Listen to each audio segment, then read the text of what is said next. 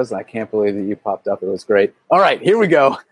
Yes, guys, right. Welcome to another episode of Fire Builders Live. My name is Josh Corporal. I am streaming live from Key West, Florida. Today is a very special episode. I've got Ben Hart on the line. Ben, just want to say welcome to Fire Builders Live. Josh, thanks for having me on. Love being here. I'm trying to figure out how to share this onto my Facebook feed here, so I'm going to do that right now.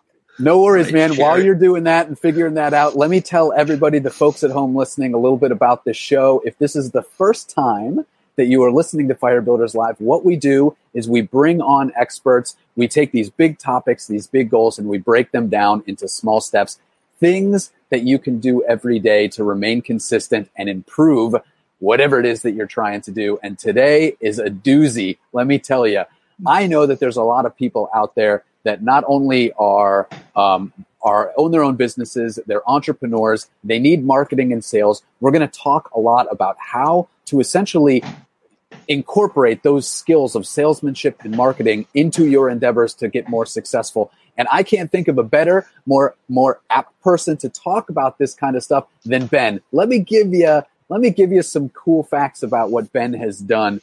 You probably see, if you didn't see it on my Facebook page already, the photo of Ben that I decided to use was a little bit different than what I normally do. It's because I took that as a screenshot from one of his breakdancing competitions. Now, Ben, right, has a wide range of interests, but one of them is that in his mid-50s, he decided to take up breakdancing, and he's been doing it ever since, competing in things like the Red Bull Pro Breaking event, right? All of these other types of breakdancing competitions. And that's actually how I found Ben. Was scrolling through YouTube and I found these breakdancing videos and I'm like, holy shit, I need to get to know this guy. So not only is he just a breakdancer, he's had a pretty illustrious career in Washington, D.C. He's had articles published in the Wall Street Journal, the National Review. He's been featured on Good Morning America. He's done everything from writing speeches to Ronald Reagan and George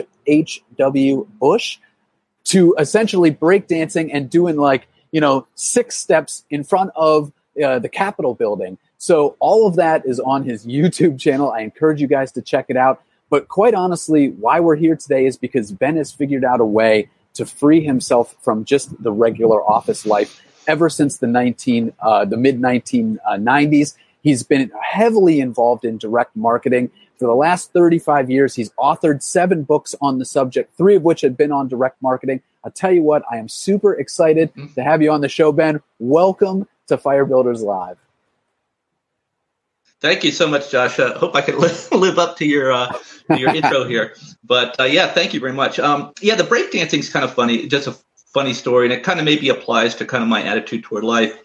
Is a friend of mine is a sponsor of a lot of these world class breakdancing competitions, and for about 10 years he'd been trying to get me to come to one, and so I said, okay, I'm coming.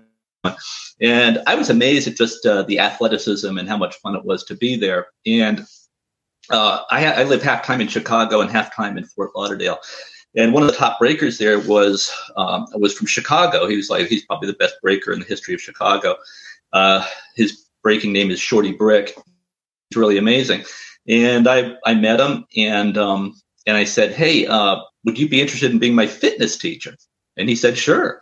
And so that's how I got into it. And he started teaching me the steps and the moves and kind of what it was about. And after a couple of years, I entered my first battle, and it was a complete embarrassment. But that everybody was very supportive, and I just really got kind of addicted to the whole thing. And I've always been in sports all my life. I was a ski racer as a teenager, a tennis player, and so athletics has always been something I've been involved in. But what was great about breaking is it's an all-body kind of exercise, kind of fitness thing. So you really have to train all aspects of your body. So during the process of learning this over the past 7 years or so, I can walk on my hands. I can do 80 push-ups now at the age of 62. I'm like 5 pounds heavier than my college weight. I lost 30 pounds in like 6 months doing it. And but the great thing about it was you don't really feel like you're working out because you're working so hard on the moves and trying to get the steps and get the moves right. You don't realize how many calories that you're burning in the process. And so in a very quick period of time, you get stronger and in better shape. And this kind of brings me to my whole part of my philosophies of life, which is I've come to believe in process rather than goals. We keep on hearing the importance of having a goal, and having a goal is important. It's important to know what direction you're heading. If you're trying to get from Vermont to California, and if you don't know where you're going, any road will get you there. So if you know you're heading in the direction of California, you might not get there exactly, on the route that you picked. Be open to taking different routes and go more scenic over here, more scenic over there. But eventually, you might end up in California. But if you're open to other opportunities along the way, maybe you end up somewhere else just as good. So, and I think if you take that approach toward life, have a general goal, but really much more important is the process. Because if you are kind of have a daily routine, a schedule, you do something every day, you kind of pick a goal. Let's just say you want to be an Olympic gymnastic. You want to win the Olympic gold medal in gymnastics. So you set on that course and do that. And so during the course of doing that, you learn how hard you have to work. You learn focus, you learn training, you learn discipline, you learn how to eat right, learning all these things, and you develop these work habits. Well, the odds that you're going to win the Olympic gold medal in gymnastics is like, 1 in many million. But during the process of doing that, you're going to learn all these things, and you're going to be able to apply those things to whatever you decide to do. So I think that's a really it's a good really skill to have. And we were talking about it like before the show even started. Like in order to be able to do that, I mean, I feel that that's perfect with the breaking idea, because you were telling me that the ultimate goal was fitness. Like I just wanted to get fit, but I never would have thought that this journey would have led me to breakdancing, right? And I'm actually curious what you have found, just because I think that people listening, they might be curious as well, right? Of all of the moves and all of the breakdancing that you have done, what has been the most difficult for you at this age? Like, you see these guys like flipping around and doing right and doing these flares and stuff like that, and kicking their legs up and spinning around. For you, like, what's been the most challenging? Oh, it's the learning the music and the dance aspect of it. Really, these tricks are kind of almost the tricks are almost kind of like frosting on the cake. So if you go out there and you can't do sort of top rock, which is dancing on your feet, correctly and kind of have the correct form, they're not going to have that much respect for you. They're going to have a lot more respect for you if you can do that than if you can do all that other stuff. So It's really the music. It's really the part of the whole culture thing, like hip hop dance. And that was another thing I really learned a lot. So I got into it. This is the process over goals things. I got into it because it looked like fun, and I was most interested in the fitness. But then I've really gotten interested in the whole art of it. The details, the nuance also the culture and stuff. Right. And, I like to pick activities that have more than one purpose. So one purpose is to get fit, right? Well, you can do that by going to the gym. But to me, going to the gym was kind of boring. And it wasn't really getting me to where I wanted to get to. It wasn't allowing me to become as fit as I wanted to be, because just getting fit wasn't enough of a goal. But learning this skill, this craft, this art, became a lot more important. And so in the process of doing that, I got more fit, but it also helped me with some of my charitable activities, because I was interested in reaching inner city kids and low income kids and teaching them, principles of how to be successful in life, and, how to get a job, eat correctly, just, how to do the things, how to pay your phone bill so that if somebody wants to hire you, they can reach you, that basic stuff, just sort of basic, how to organize your life, and how to turn their skill into potentially a business too, because there's not a lot of people out there who want to learn breakdancing, but they might want to learn to be fit, so they could become fitness trainers and that kind of thing. So that was so it kind of accomplished maybe 3 or 4 different things by getting into this. So I didn't really plan it. That ended up being what happened. Yeah, no, I love that story, and I 100% agree. Like, as long as you kind of understand where you're going and let yourself take advantage of the situation and just roll with it, even if it's not the ideal. And actually, because we're both sort of in the marketing world, I feel like there's a lot of overlap between the way that you approach the marketing and sales of a product or service and that journey. Because at the end of the day, like in your example, if you're going from Vermont to California, well, if you're starting a business, Vermont is when you first create the product, right? And your California is owning maybe it's a multi-million-dollar corporation, a company, a business, and it's running on autopilot. And you have a hazy idea of how you're going to get there. But the idea seems to be that you just want to try a whole bunch of stuff and let those roads sort of materialize as you work your way west.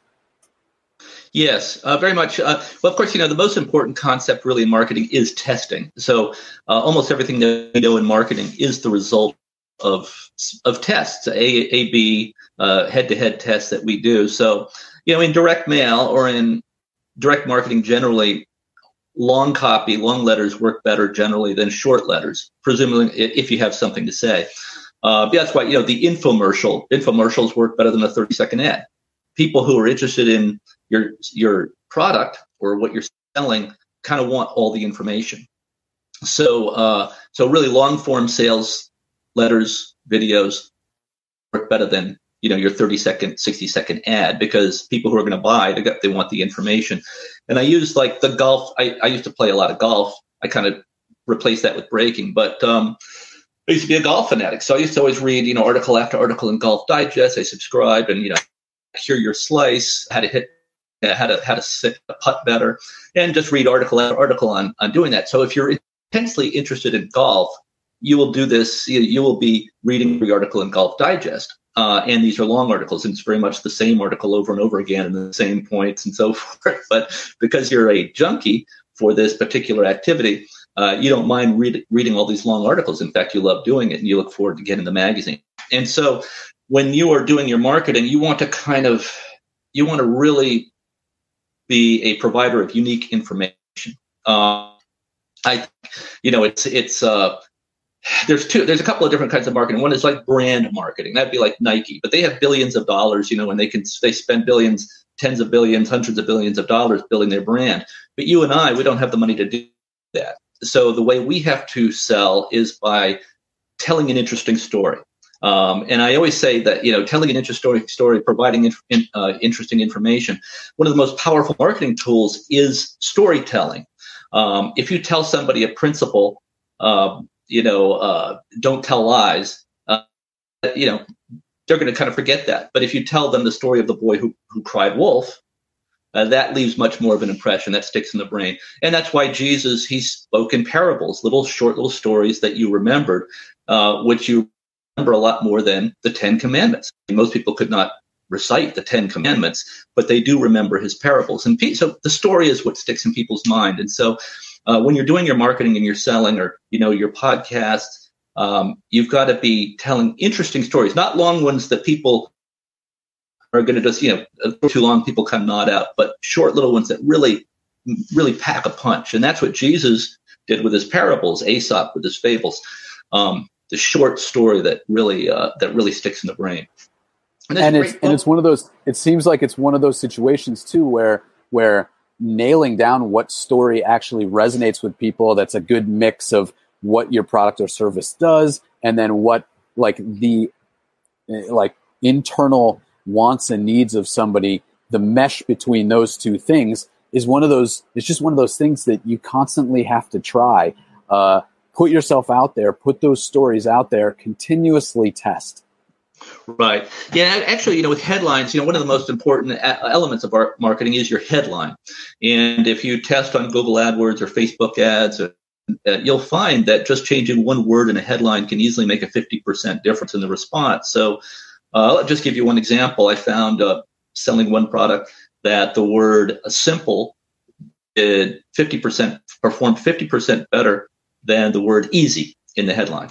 So simple was better than easy. Well, how would you know that? You wouldn't know that except for testing it. So Otherwise, you're just kind of shooting in the dark. So, and the only reason that we know that long letters work better than short letters is through testing. Otherwise, we would think that short letters would work better, because who has all this time to read all that copy? Well, if you're really interested in the subject, you have the time.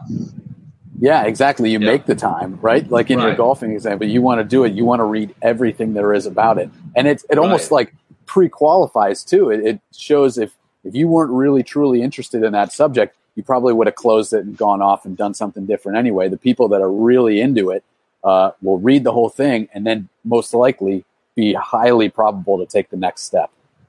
Right. And just think about podcasting too. Joe Rogan's podcasts are 3 hours long. You wouldn't think that a podcast that was 3 hours long would could hold an audience, but because he has such interesting people on. Also, he's very interesting himself. Professional comedian, but he's very good at this, and he has great guests on, and he knows how to make the podcast interesting. So you will sit there for 3 hours and listen to Elon Musk or somebody like that who he has on. So if it's an interesting subject, people will stick around.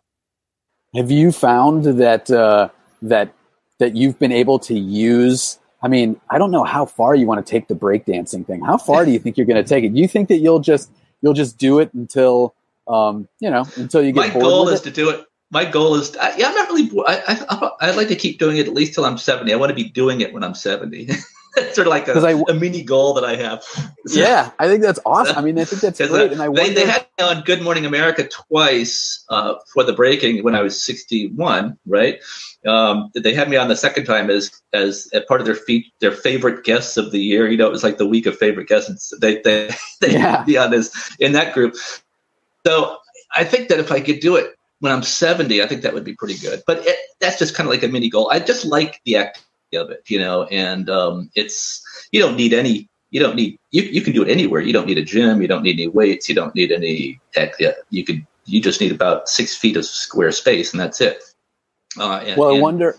I'm curious as to like if for instance you were to create a course for for people that are 45 and older that want to get into breakdancing. I'm sure that's a niche that not too many people are in, right? Yeah, I was thinking of doing it. I've thought about doing it. I thought about creating a couple like separate channels on YouTube. One would be that, like breaking for kind of seniors or people who are over age 45. And I could have a lot of there's a lot of great breakers who are over age 45. There's some really great ones, but I don't think there's that many that are over. I think I'm the only one over the age 60 who's actually competing. And I started in my 50s. So, but I will say that I have inspired some of the old great breakers who were like great in the 80s and 90s to get back into it. So you could maybe even collaborate with them on this, like on a course to teach people. Well, anyway, the whole point was, maybe you can, if you, from a marketing perspective, right, telling stories, I'm curious as to whether you see, man, would there be any overlap that you could use your marketing skills with the breaking skills in order to create a better product and use that as an example for how people should market their products or services? Yeah. Well, I think, sometimes I use it like if I'm giving a lecture, people think, I got to go to this lecture, this on marketing. It's probably going to be boring, if it's like a business group or something like that. And it's just something that people have to go to. But if I start the lecture off with doing a little breaking, it kind of gets everybody's attention, so that's perfect pattern interrupt, right? They're just like, who is this guy? And then he walks in. Yeah. Do a head spin or something. So, so it's kind of attention getting. It's one of the really key principles in marketing is differentiation. And Seth Godin, who's one of the great marketing writers out there, and he has a book called Purple Cow. And the idea of the purple cow is if you're driving along and you see all these cows, you don't really notice them. You just see all these cows out there. But if one of the cows is purple, you're going to stop and notice it. And so you really want to be a purple cow, not just in your marketing, but in kind of in life, in a good way. You want to stand out in some way. That's going to, you don't want to blend in. You want to stand out from the crowd. And so that's the purple cow principle. It's differentiation. That's a fundamental principle. But I think purple cow is a bit more visual than just say differentiate. But that would be, so the breaking is part of that. It helps, though I didn't plan it, but it does kind of play into that idea. It helps me in terms of building my relationships with people in that community, in South Chicago or down in Miami and that kind of thing. So, and I would have no access to those people, to that community, which I'm interested in being involved in, because I think I can help them out with, just kind of principles of life and how to be better organized and that kind of thing, self-help type stuff. And I think it's an amazing example of differentiation, of being that purple cow. Because what were you going to do? If you walked into an auditorium somewhere in like the middle of Detroit, right? Mm-hmm. And you walk in there and you say, all right, kids, I'm going to teach you about life and some life principles. They're going to say, what the hell could I learn from this guy? Right? What in the world can I learn from this guy? But you then say, but before we do, let's mix it up a little bit. Fucking get a, and start doing some breaking. People are going to take notice.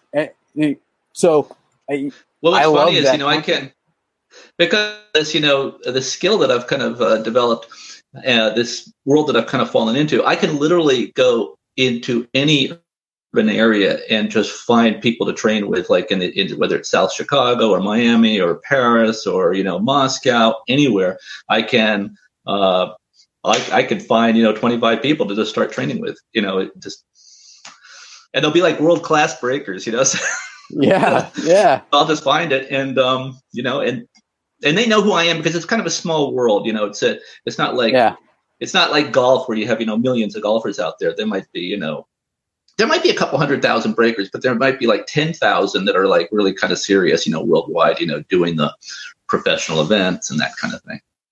What is it that got you feel past the mental blocks of doing this, right? There's a lot of ego and pride that you sort of have to swallow in order to put yourself out there. And like you said, your first comp, you kind of made a fool of yourself, but you didn't let that stop you. It's just do it and move on. Other people don't necessarily have that. So how did you get over that? Yeah. Well, I think one of my superpowers, and it's been this way all my life, is I cannot be embarrassed. I'm impervious to embarrassment. So I will just jump in and try anything. If I kind of am if it looks like something I want to do, I'll just try it. And I think that that's really important for kids. A lot of kids get very embarrassed, and it prevents them from doing a lot of things because they think they're going to look stupid or whatever. And I think the same is with public speaking. When people, one of the greatest fears people have, if they've never done it before, is public speaking. They'd rather, jump off a building or, light themselves on fire and throw themselves down an elevator shaft, than go out and speak, because they're worried about being embarrassed. It's just a big fear that people have. So if you have this lack of fear of embarrassment, it doesn't matter if you go out and screw up, if you stumble over a word or a word doesn't come out quite right or whatever, you just kind of move on. And nobody cares. Nobody really notices it, or if they notice it, they don't care. And very rarely do they ever remember it. Very rarely do they ever. Yeah, exactly. Especially when you're trying new products and services, if you're putting yourself out there, it's if something fails, they're not going to remember, be like, oh, you're the guy that tried that webinar business and it didn't work out. No one remembers that. Right. Stuff. No one's going to care. Yeah. So I think and I think public speaking actually is a huge success skill that people need, and I tell this to young people, that to just go out there and practice public speaking. And even if it's only to 3 people, just have a lecture and, give a speech. And because it's one great, people admire people who can speak publicly. They admire the courage. You're kind of a leader when you do that. And it leads to a lot of good things can happen. If you can lead in business, if you could do a PowerPoint presentation and, make coherent points, and you're up in front of a room, whether it's, 10 people or 20 people or 50 people, you're the focus of attention for everybody. And then they're going to see you as the expert, as the person that they should come to if they want to buy your service, So, totally, completely. And I'm curious, as you sort of strive to become that, right? One of the questions that I love to ask people on this show is, if you had to boil it down to one thing that people could do every day to improve, what would it be? And I'm curious, in this context, let's just say that one thing was to get over their fears of public speaking, whether that's on a stage or whether that's with their marketing, trying to tell stories around their product or service, but put themselves out there in some way, shape, or form. What would you say is the most important thing? How would you start that journey for yourself? I would probably start a podcast, just put up a YouTube channel and start doing podcasts. So for example, I've done some podcasting, not as a kind of a business or anything, just because I thought I had something to say, and so I put it up there. And I found that I used to script it out. It would just be every word be perfect. And I think it is good to script it out to a certain degree. You really want to know what you're saying, so it's focused and all that. But I think it comes across as not spontaneous. And so you want to kind of be more stream of consciousness, know what you're going to say, but you add things along the way. Because people want to see who you are. People want to see the real you. And if it looks too kind of scripted out, they're not going to see it as believable. So I think but I think it's just practice. Just like with everything, I mean, breakdancing or whatever it is, it's just getting out there and doing it regularly all the time. Practice. It's the process. As I say, process over goals. It's the process of doing it every day that is going to make you better, and that is ultimately going to take you where you want to go in life, or get someplace pretty good. I always say too that you can have this goal that's out there, but if you're going through that process, you might not reach that goal, but good things will happen as a result of doing the right things every day. If you exercise every day and just make that part of your lifestyle, you're going to be in a better place, when you're my age, or when you're 70, most likely, most likely you will be. And if you let all that stuff go, and that's not if it's not like brushing your teeth, process, you brush your teeth every day. Well, you should be exercising every day. You should be your diet, what you eat, what you put in yourself, that should be part of all your process. And then you should have a schedule for what you're going to be doing every day. I mean, I know exactly what I'm going to be doing when I get up in the morning. It's 7 a.m. I know what I'm going to be doing at 7 a.m. And then I do that until it's usually some kind of writing project. And then I do that until noon. And then the sooner I get that, whatever I'm getting done, I can do some breakdancing. The other thing too, the great thing about breaking is because I do writing, a lot of focus, which requires a lot of mental focus, you can maybe do that for 40 minutes, and then your brain kind of turns to mush. So then I can do 10 minutes of breaking, or 10 minutes of something, some breaking thing, which is not a mental thing, it's a physical thing, but it helps get me back, it gets my mind off of this thing, gets the blood moving, and then I can get back to the project again, do another 40 minutes, do another 10 minutes of breaking. So that's my process. Which by the way, do you have a space that you can do that? Every single time I go into your Facebook page, I see you. I think it's in your basement or something with mirrors and everything, where you've got the whole setup. Yeah, that's awesome. I have the Chicago house. It's a basement, and then the Florida house. It's kind of more what should be the living room. My wife's not super happy about that. But where in Florida? Fort Lauderdale. Fort Lauderdale. Yeah. Well, next time you're back there, if you ever get back there, I'm just south of you. Yeah, I just heard that there on the intro. That's awesome. Yeah. Absolutely. Well, but process I agree. Over goals. Yeah. So anyway, about the process over goals. So people say, is life luck? And to a certain extent, it is. Was Bill Gates lucky, or was it that he worked so hard and he got? It's sort of both. He obviously really had a good work ethic, and he was super smart and all this stuff, but he also had the right parents, he had the right genes, he had the right drive and all that, he had the right ideas, and so in a way that's luck. But he also went through obviously very process, and he probably, when he started out, he probably didn't know what Microsoft was going to become, right? But it, over time, it became Microsoft. So but when he was there in his garage, or in his garage working on this stuff, or same with Steve Jobs, they didn't know where it was going to end up. They thought they had something, but I don't think they really set out to be rich. Maybe Gates did a little bit, but it was more they were just really interested in kind of changing the world, and they had some new ideas, and they just did this every day. So, one of my favorite quotes of all time is from this French sailor. So I used to work on tall ships all of my 20s, so spent a lot of time on the water, a lot of sailing all over. And there's this French sailor, Bernard Moitessier, right? Famous guy. He's one of the guys that was first in a round the world solo race back in like another era of sailing. And anyway, one of the quotes, he wrote several books. One of those was "The work teaches you the work." And I love that because it's exactly what you're talking about. Like, it's the process that really shows you what it is that you need to know, and you can learn that rather than trying to come up with this grand goal, this grand idea, plan it all out to a T, and then get frustrated when things don't really go the way that you think they will. Exactly. Yeah, it kind of comes like people say, should you pursue your passion? And I used to say yes, but now I think maybe not. I think that you can actually learn to make what you're doing your passion. So now I think it is good to do something that you kind of like, but I like to treat life and whatever you're doing, your work, whether it's, maybe you're washing windows on the outside of Chicago skyscrapers. One of the breakers I know does that. He actually goes up, he's actually hanging out and he's washing windows. He actually really likes it. I mean, it's pretty amazing. But, so I think whatever you're doing, you should treat it as a game that you try to win.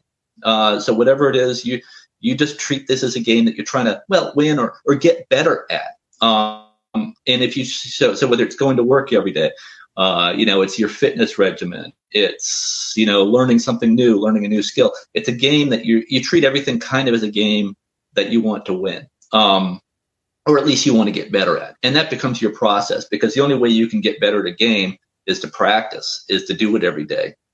And I think it's important to have little benchmarks, goals that you want to do each day, that you want to achieve each day. So, for example, when I wrote my first book, I wrote it in college, a book called Poisoned Ivy, and it was one of the first books. I guess it was the first book to talk about the political correctness problem that on the campuses. And this came out in 1984. The book published in 1984, but I actually wrote it in 1981. It took me a while to get it published, and it was a bestseller. It did well. But when I set out to write this book, I thought, oh my gosh, how am I going to write a 300-page book or 250-page book? I barely even want to read it. Hold on, let me get rid of this. I barely read a 300-page book, much less write one. But what I did was I said, okay, what I'm going to do is I'm going to write 3 pages a day.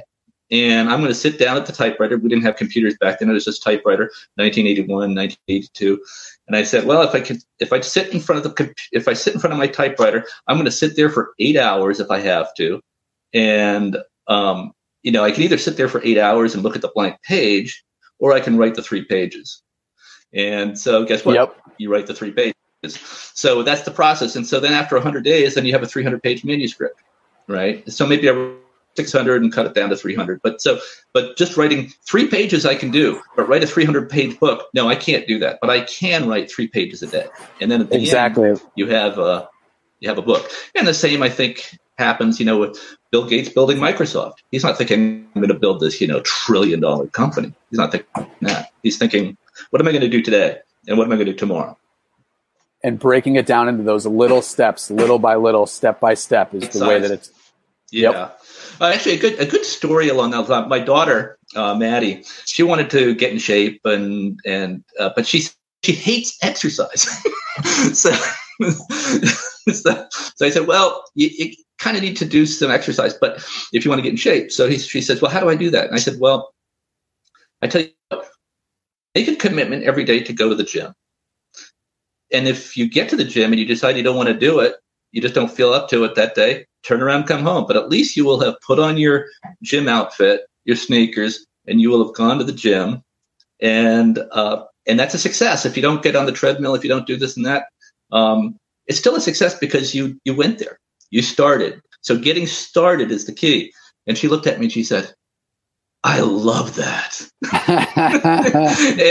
and guess what? In 6 months, she was like, she had a washboard stomach. She was like, really? She started. Yeah. And once you get on the treadmill, don't think, oh, I've got to do this for 45 minutes or I've got to do this for an hour. Just start. Just start walking, just start walking. Then maybe you pick it up. And I do that with the braking too. Like sometimes I feel like my body's so sore. I just don't. It's like stiff, especially when you're age 62. So, okay, just start and just like take a couple steps and then once you get going, you don't. If I said I'm gonna do all this, head spins and stuff like that at the start, I'm not going to want to do that. So because it just sounds too painful. Yeah. So I think that.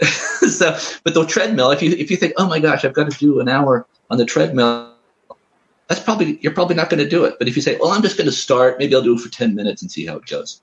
Yeah, exactly. And it's so much easier to transition into it and do it for longer. And actually, that's a great segue into the follow-up question that I love to ask guests is if they started to do something consistently, and let's just say, for instance, based on what we're talking about, that it's trying to get their message out there. Maybe it's, like you said, starting a podcast or starting something where they just start to broadcast who they are, their personality, start to talk to people that maybe they wouldn't have reached otherwise, put their ideas out there.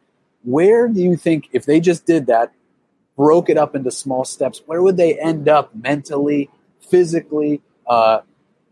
Paint a picture in your experience of watching people transition and do it consistently, or if anything, even for yourself. Yeah, I'm not really an expert on how to build a podcast, but I think that when you're doing your podcast or whatever you're writing, have a particular person in mind that you're trying to reach. In other words, really kind of almost do your podcast to one person. And I do that with my letters and my marketing. I have one person, like I might be writing to my mother or in my mind, or this is the person I'm trying to reach, and really have not like a generic person, not an avatar, not a type, but actually write to a particular person or do your podcast to a particular person. So, maybe I would have, let's say, my daughter in mind, or I might have someone else in mind, and try to do it to that person. Because if that person, it's probably like a lot of other people, and if you make your messaging too generic, it's not really going to reach anybody. So I would say it's narrow. Narrow is the gate to paradise. So the narrower your focus, the more loyal and intense your following is going to be, because what you're doing is it can't be found in other places. It's part of that differentiation, that purple cow that. Like say if you did a podcast on helicopter news or something, so you're not going to maybe get a big audience, but the people who are interested in like building helicopters, they're going to be watching, right? So yeah, you might not get millions of people, but it might be a very profitable kind of niche. Yeah, exactly. Like just like you were saying, the long form is way better than the short form. Like those helicopter, if you wrote a long letter about helicopter stuff, right? Like they're going to read it, and people that are just like, helicopters, okay, right? And they see all that long stuff, they're probably going to bail, which is fine because they were never right to begin with. Right. Well, so actually, the helicopter news one is kind of funny because there was a marketing guy who Phillips Publishing, Tom Phillips. So he had all these newsletters and niche products, and I saw this newsletter he had was helicopter news. I said, "Oh my gosh, how many readers does this have?" He says, "Oh, we have like 2,500 readers." I say, "Well, is it?" And he said it was like one of their most profitable products.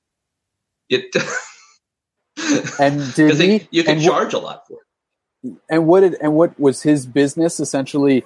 He didn't write that newsletter. Obviously, he found people that were helicopter experts. Right. He would hire the experts. So he had lots of newsletters, like fitness newsletters, health newsletters, financial, and also all these like fiber optic news, all these kind of niches. And he built it into a $100 million company, or even bigger than that, I think. Yeah. So you're right. I mean, it really is like it's better to try and grab a small section, but go deep than it is to try and talk to everybody. And I love the idea of, because everybody talks about an avatar. Then, hey, what's your avatar like? And yes, true. I feel like it's important in some way, shape, or form to have that ideal. But when you're writing to one specific person that exists in real life. You just get, it's more of a, it's got more integrity. The stuff that you're writing, the content has more integrity. Yeah, I mean, one of the really key, that's really four. One of my marketing gurus, Richard Vigre, calls it the 4 horsemen of marketing, and basically 4 really key pillars. And one of it's position. Position, which is the hole in the marketplace. So you have to have a hole in the marketplace. So that's that helicopter news or fiber optic news, hole in the marketplace. Doesn't need to have a lot. It doesn't need to be big, but it owns that spot. And so that's really critical. Then there's differentiation, which is, let's say there's competitors for this hole in the marketplace. Let's say there's a couple, there's Hertz, there's Avis, these rental cars. So what is it that makes you different from competitors who are within that hole? And then there's the unique selling proposition, which also could be rephrased as benefit. What are the benefits? So, and then there's the brand. What is your brand? But for brand isn't as important for, if you're below the Nike level, if you don't have the billions of dollars to spend. What you do want to do is find that hole in the marketplace, and then you want to differentiate yourself from the competition. You want to be the purple cow within that hole. And then you want to have a good offer, which is the unique selling proposition. What is the benefit, and what is the offer? So those are, if you kind of get any of those wrong, you have kind of an uphill struggle in terms of making your marketing campaign work. Yep. I love that. And I honestly, this whole conversation has been awesome to just speak with you about this stuff. I mean, one, just because of the breakdancing stuff, but two, because, dude, you're so knowledgeable about about direct response marketing, and it's so applicable to people, particularly now as everything has moved online. So if people have more... Yep. Yeah. Go ahead. Let me just give you one on the marketing front. I love marketing. Now, I got into it by accident. I was a speechwriter, and then after I did the speechwriting for the politicians and corporate CEOs and so forth, I found that I just fell into this direct mail, direct marketing thing by accident. Partly because it was more profitable. I found I could, by selling many copies of a direct mail letter, I could make more money. But also, I really like the fact that marketing is really about human psychology. You have to be an amateur human psychologist to do it. And particularly, you have to kind of understand patterns of mass human behavior, what motivates people to buy, what motivates people to act. And one of the great books on that, really the 800-pound gorilla in my view in this field, is Robert Cialdini in his book Influence, and his book Persuasion. And but I think even better is his second book, which is Persuasion. And those are really good. And if you want to understand kind of how the human mind works, and just say, for example, one of the most powerful words in marketing is the word because.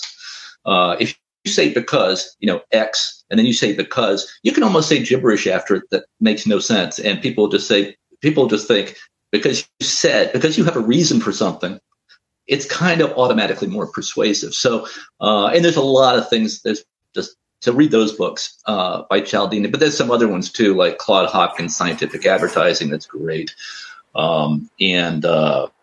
Anything by Rees and Trout, the 22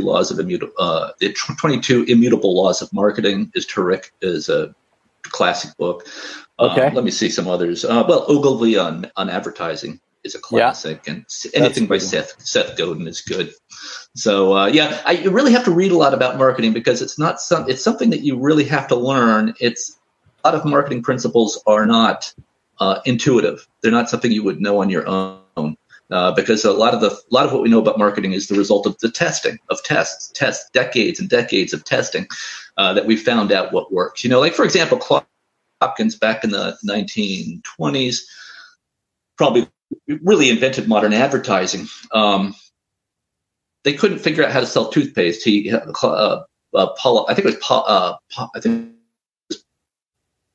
Colgate or Paula, I can't remember, one of the toothpaste companies. They couldn't sell toothpaste. So then they were saying, well, it's going to prevent cavities and all that. And but what he found through his testing and so forth was that what really sold them was the brighter smile. That's what people wanted. They want a brighter smile. They didn't really care about the cavities. They just wanted to have a brighter smile and better breath. And so but it was all about the self-image. It's about the image. Yeah. So but you wouldn't know that without doing this testing. Yeah. No, I love that, man. I love that. And I'll check out those books. Yeah. I'll check out those books for sure. And honestly, so how, if people want to know more about what you're doing, they want to connect with you, they want to see some of your breakdancing videos, what's the best way to get in touch with you now if they want to ask questions, or where should we point them?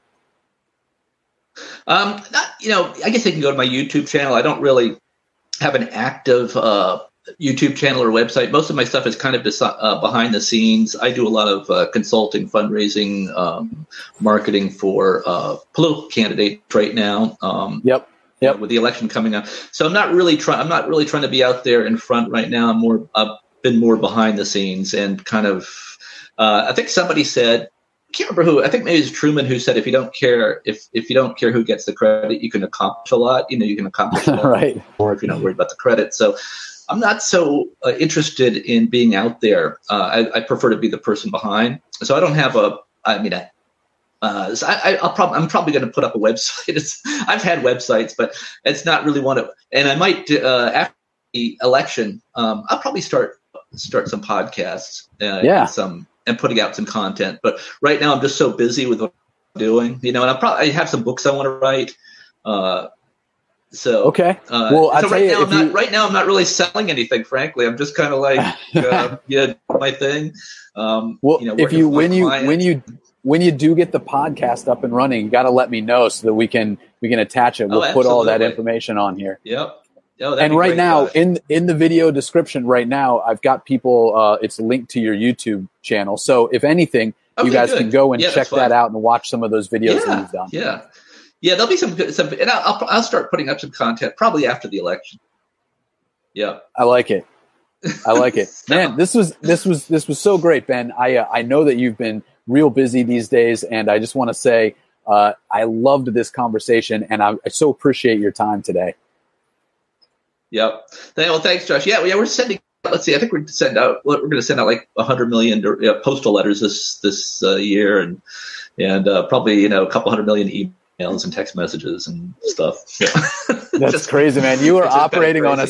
Operating on a crazy. Yeah, and of course scale. I haven't been to a real office since the mid 1990s. That's the other thing. It's just kind of I set out. Kind of designed my life that I wouldn't have to, fight rush hour traffic and so forth. And so I succeeded at doing that. Rush hour traffic. I hate rush hour traffic. Can't stand it. So yeah, man, but honestly, this was so good. So good luck with the campaigns. I know that you're working hard on that. I do really appreciate the time. Would you like to leave anybody with anything, any words of advice, any pieces of wisdom from Ben Hart before we go? Yeah, I would just say if you're interested in marketing, really read a lot. Read the big heavyweights on it. The Robert Cialdini, his books, Rees and Trout, 22 Immutable Laws of Marketing. Claude Hopkins, who really is the founder of modern advertising, writing back in he was being paid $1 million a year as a copywriter back in the 1920s. That's how valuable. He built entire industries. He built the auto industry. He built the beer industry. He built the toothpaste. He built entire market categories. He's kind of like Steve. What Steve Jobs did with the iPhone. He created an entire category. Well, that's what Hopkins did back then. So, yeah. I'm going to check them out, man. You've got me so interested. Scientific advertising. Let me see another one here. Another book I like, it's not as famous, is Made to Stick, which is by Chip and Dan Heath, and that's about my favorite story. Yeah. That's my favorite book, marketing book that I've read in recent years, is Made to Stick. Yeah, I think that's a very good book. It's not talked about that much, but I think it's a terrific book. Yeah, same. Dude, this is great. We're going to have it. Once you start your podcast and you, after all the election craziness subsides, we'll have you back and we'll talk more about breakdancing. Maybe take a tour of your breakdancing room down below. Sure. Oh, that'd be great. Yeah, that'd be great. Well, Josh, it's awesome. Thanks for having me on. It's been just tremendous. Thank you. I appreciate it, man. I'm glad that you had a good time. I had a great time, and I just want to say thanks again. And this is Josh and Ben signing off for another episode of Fire Builders Live. Ben, thank you again, and we'll see you guys next time. Adios.